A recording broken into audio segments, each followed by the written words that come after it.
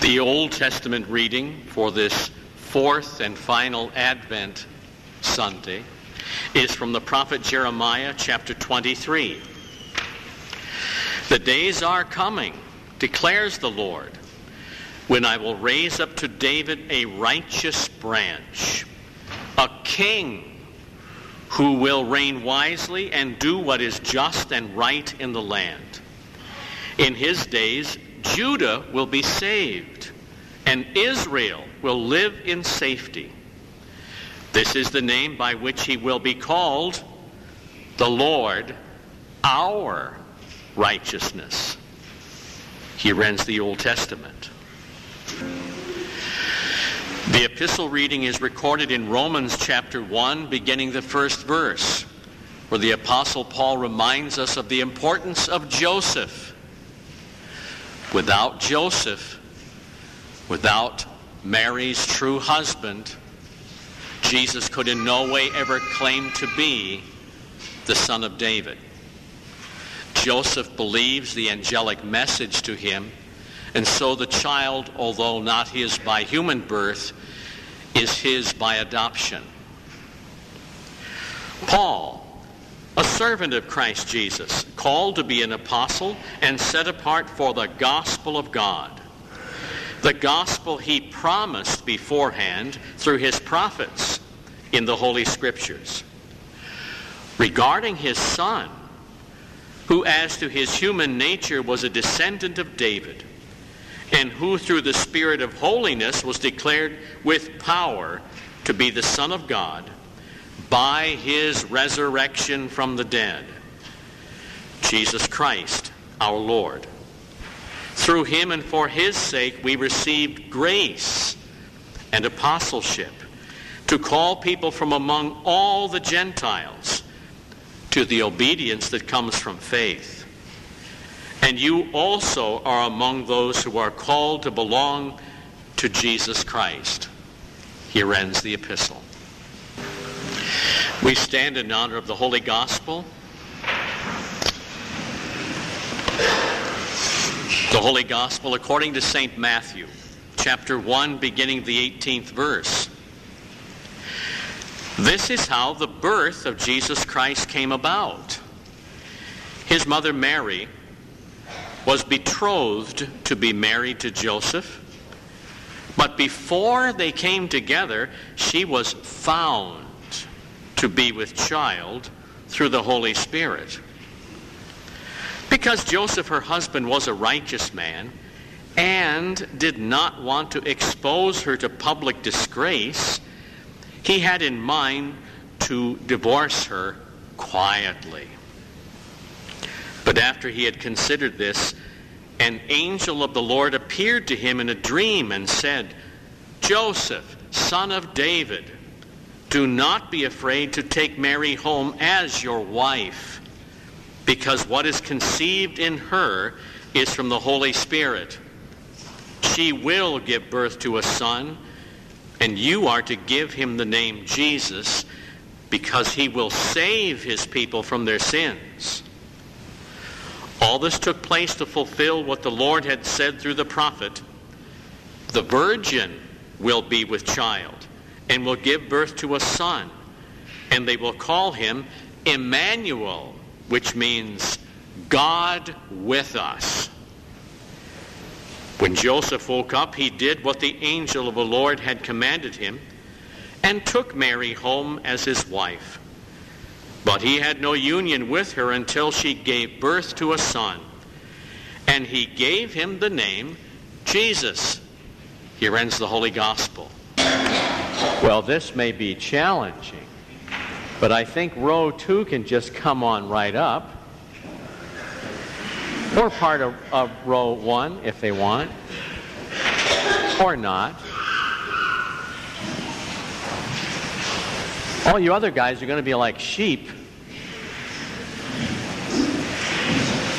Find your way through, sheep.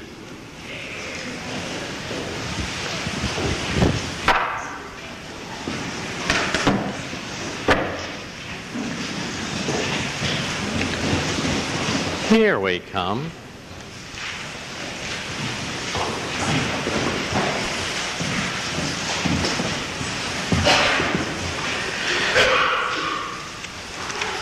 Probably all of you take a trip in the summertime, vacation trip, right?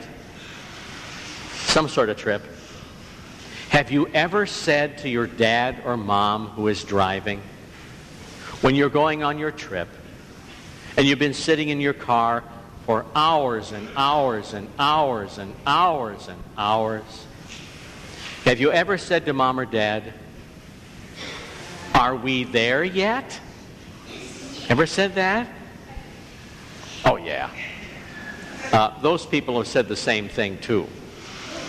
Now, are we there yet? Has to do with Christmas. The fact that we've got 4 Advent candles lit, what does that tell you? Are we near? Really close. Do we know where we're going?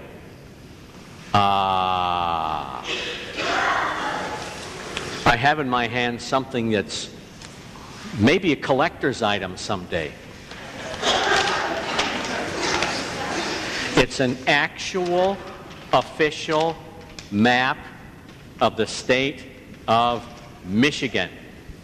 How about that? No phone app. This is a real map, not app. Yeah, that's right. A map is to tell you where you are going and how to get there. If you're going to Detroit from Grand Rapids, would you go way up north and then way back down south? No. Because the map tells you how to get to Detroit. You just get on old I-96 and go right into town. It's easy. But if you get off the route, you can be in big trouble because you'll get lost in Michigan, right? Have your parents ever got lost? They won't tell you. The Bible is like the road map.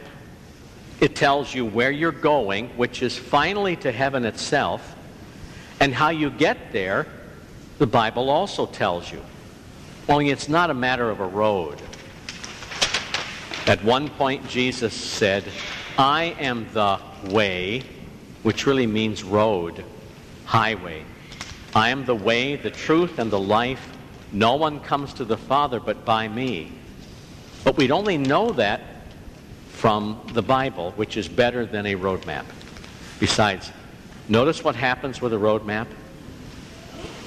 It got all folded up all wrong, right? This you can mess up with, but never God's Word. So we're close. God's Word points us finally to Jesus, and that's the celebration next Sunday. It will be Christmas Day, but also Christmas Sunday. How's that? Okay, now you can go back. Sheep, you're really good. You got here on your own without getting lost.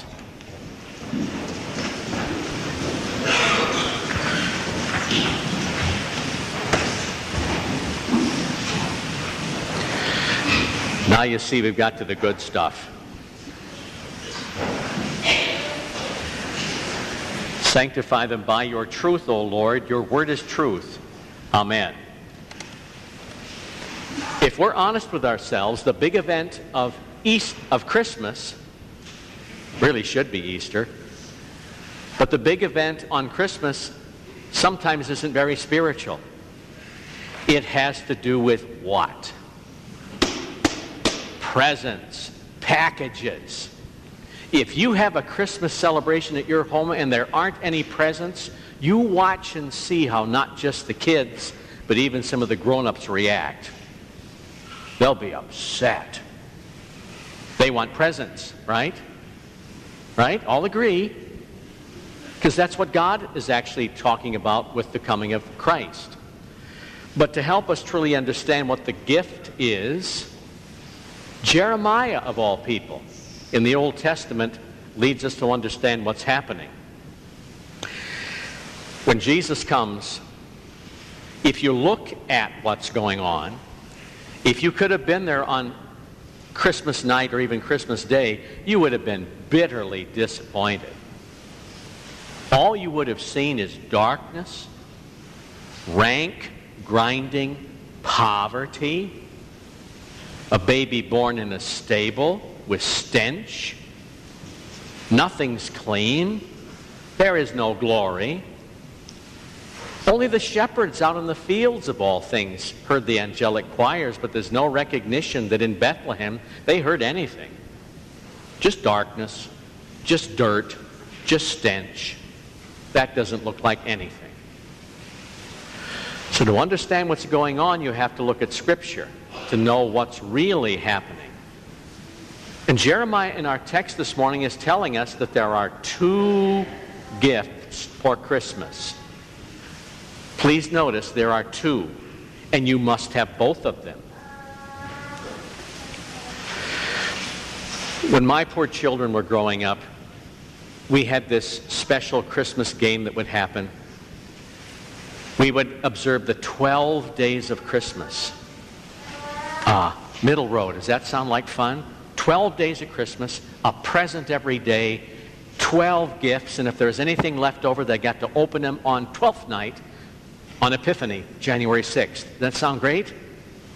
Yeah, but it wasn't that great at our house. Because sometimes we didn't have quite enough presents. So this is what happened. One box might have some sort of powered little car or toy. It needs power. But they'd open it up and no batteries.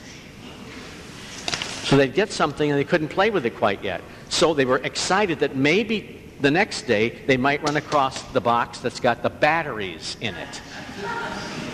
But that was no guarantee because some toys took AA, some toys took 9-volt. Christmas was kind of in a hodgepodge at times. Or Becky one time got a dolly. A naked dolly. No clothes, no booties, no nothing, just a naked dolly. But somewhere in the midst of all those presents was doll clothes. Or we could do it the exact opposite. You get doll clothes and no dolly. Aaron and Andy sometimes got a toy truck or a car with no wheels. Somewhere in those packages were wheels. Worse still is if it was backwards and you got wheels but no car. I tell you this because the two presents that Jeremiah talks about have to go together. If you only get one, you will be bitterly disappointed. And in fact, you may be in spiritual trouble if you think that's all that there is. Jeremiah wrote when everything had fallen apart. The whole country of Judah had bottomed out. The enemy was on the way and nothing was going to stop them. Jeremiah would witness the complete destruction of that little country and the king being hauled out, his eyes gouged out, and a brass ring put in his nose as though he was some sort of piggy being led off to slaughter. Jeremiah would see these things. There was no earthly gift that could possibly be given to them because every earthly blessing that they loved so much was going to be ruthlessly torn from their grasp. They would end up with nothing. Horrible binding. Horrible slavery.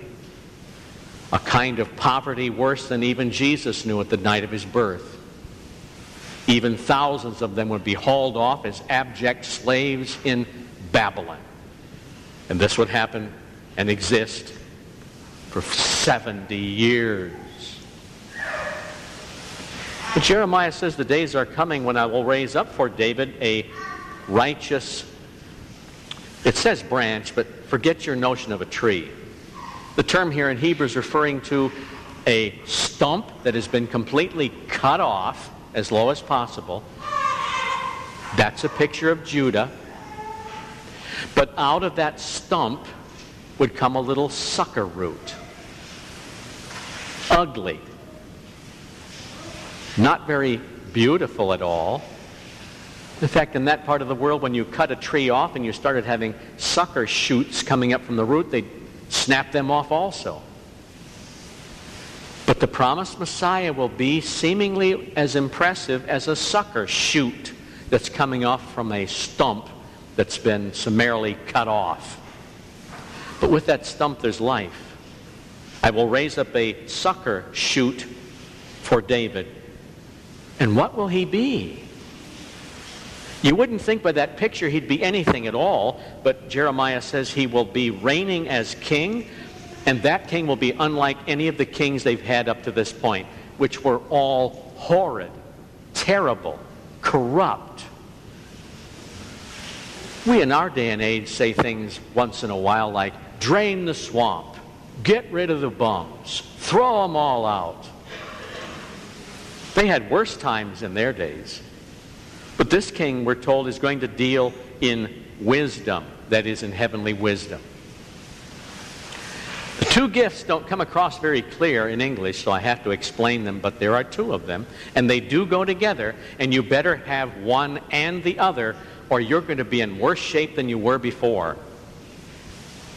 It says, and he shall carry out justice, emeth in Hebrew. That means if there has been a sin, there will be a payment for sin. Nobody's going to be off the hook. Judgment, payment for sin. But also righteousness, tzedek, the perfect righteousness of God with nothing wrong. And this king will carry out justice and righteousness in the land, or it can also be translated on the earth for all.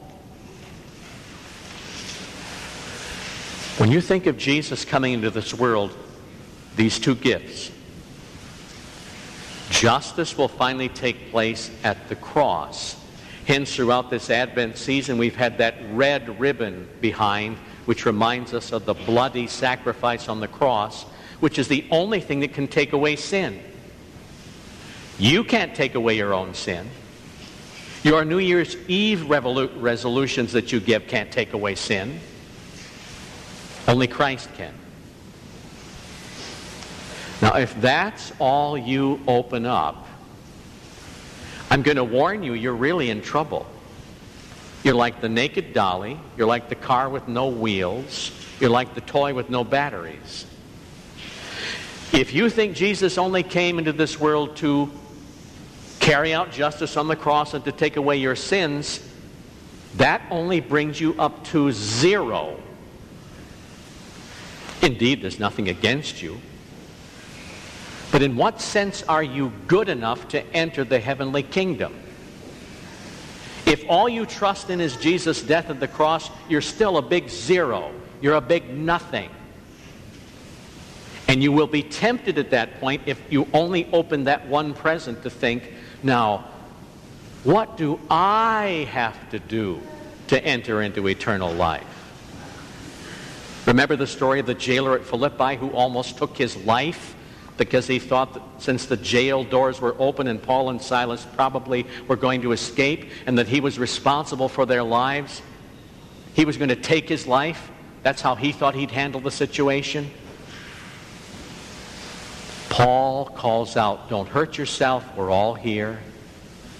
The man rushes in and says, what must I do to inherit eternal life? He's asking the righteousness question. Do you remember Paul's answer? Believe. What? In what you can do, in your accomplishments, in your decision that you're going to be living for Jesus, that you're going to be keeping the 10 Commandments, that you're going to be righteous and keep the law? No, there's none of it. He says, believe on the Lord Jesus Christ and you will be saved, you and your household. This brings up the second gift. The two go together. If you don't know the second gift, you will be tempted to think there's something I've got to do. You'll have faith in Jesus' atonement and then have faith in yourself, in what you can accomplish in righteousness. That, by the way, will take you out of the realm of zero and send you into the depths of hell again. You need both of them together, just like batteries and a toy. And it's the second part that is actually a Christmas secret for many people. Many Christians can get the cross part right, but forget the second gift. The tzedek, the righteousness of God. Notice Jesus' title. And this is the name or title by which he will be called. He will be called the Lord, and that's referring to Yahweh. He is true God. The Lord, our righteousness. He comes not only to pay for sin, but also to fulfill the entire law of God from beginning to end, every single point of it, never any failures, holy from the moment he's born until the moment he dies. He is absolutely righteous, tzedek. And that's ours. That's the second necessary gift. It saves us from any notions of meriting or working our way to righteousness. It's Christ's second great gift to us. Both gifts are necessary for us to open continually all through life. That alone sets us free from our sins. And then we can begin to do a life that's joyful and thankful in return. We're not frantically looking for the wheels or the batteries or something else. We know everything is fine between ourselves and God based on one thing: faith in the atonement and the perfect righteousness of your Savior who was born in Bethlehem. That's the double Christmas present. Amen. And the peace of God that passes understanding will keep our hearts and minds in Christ Jesus unto life everlasting. Amen.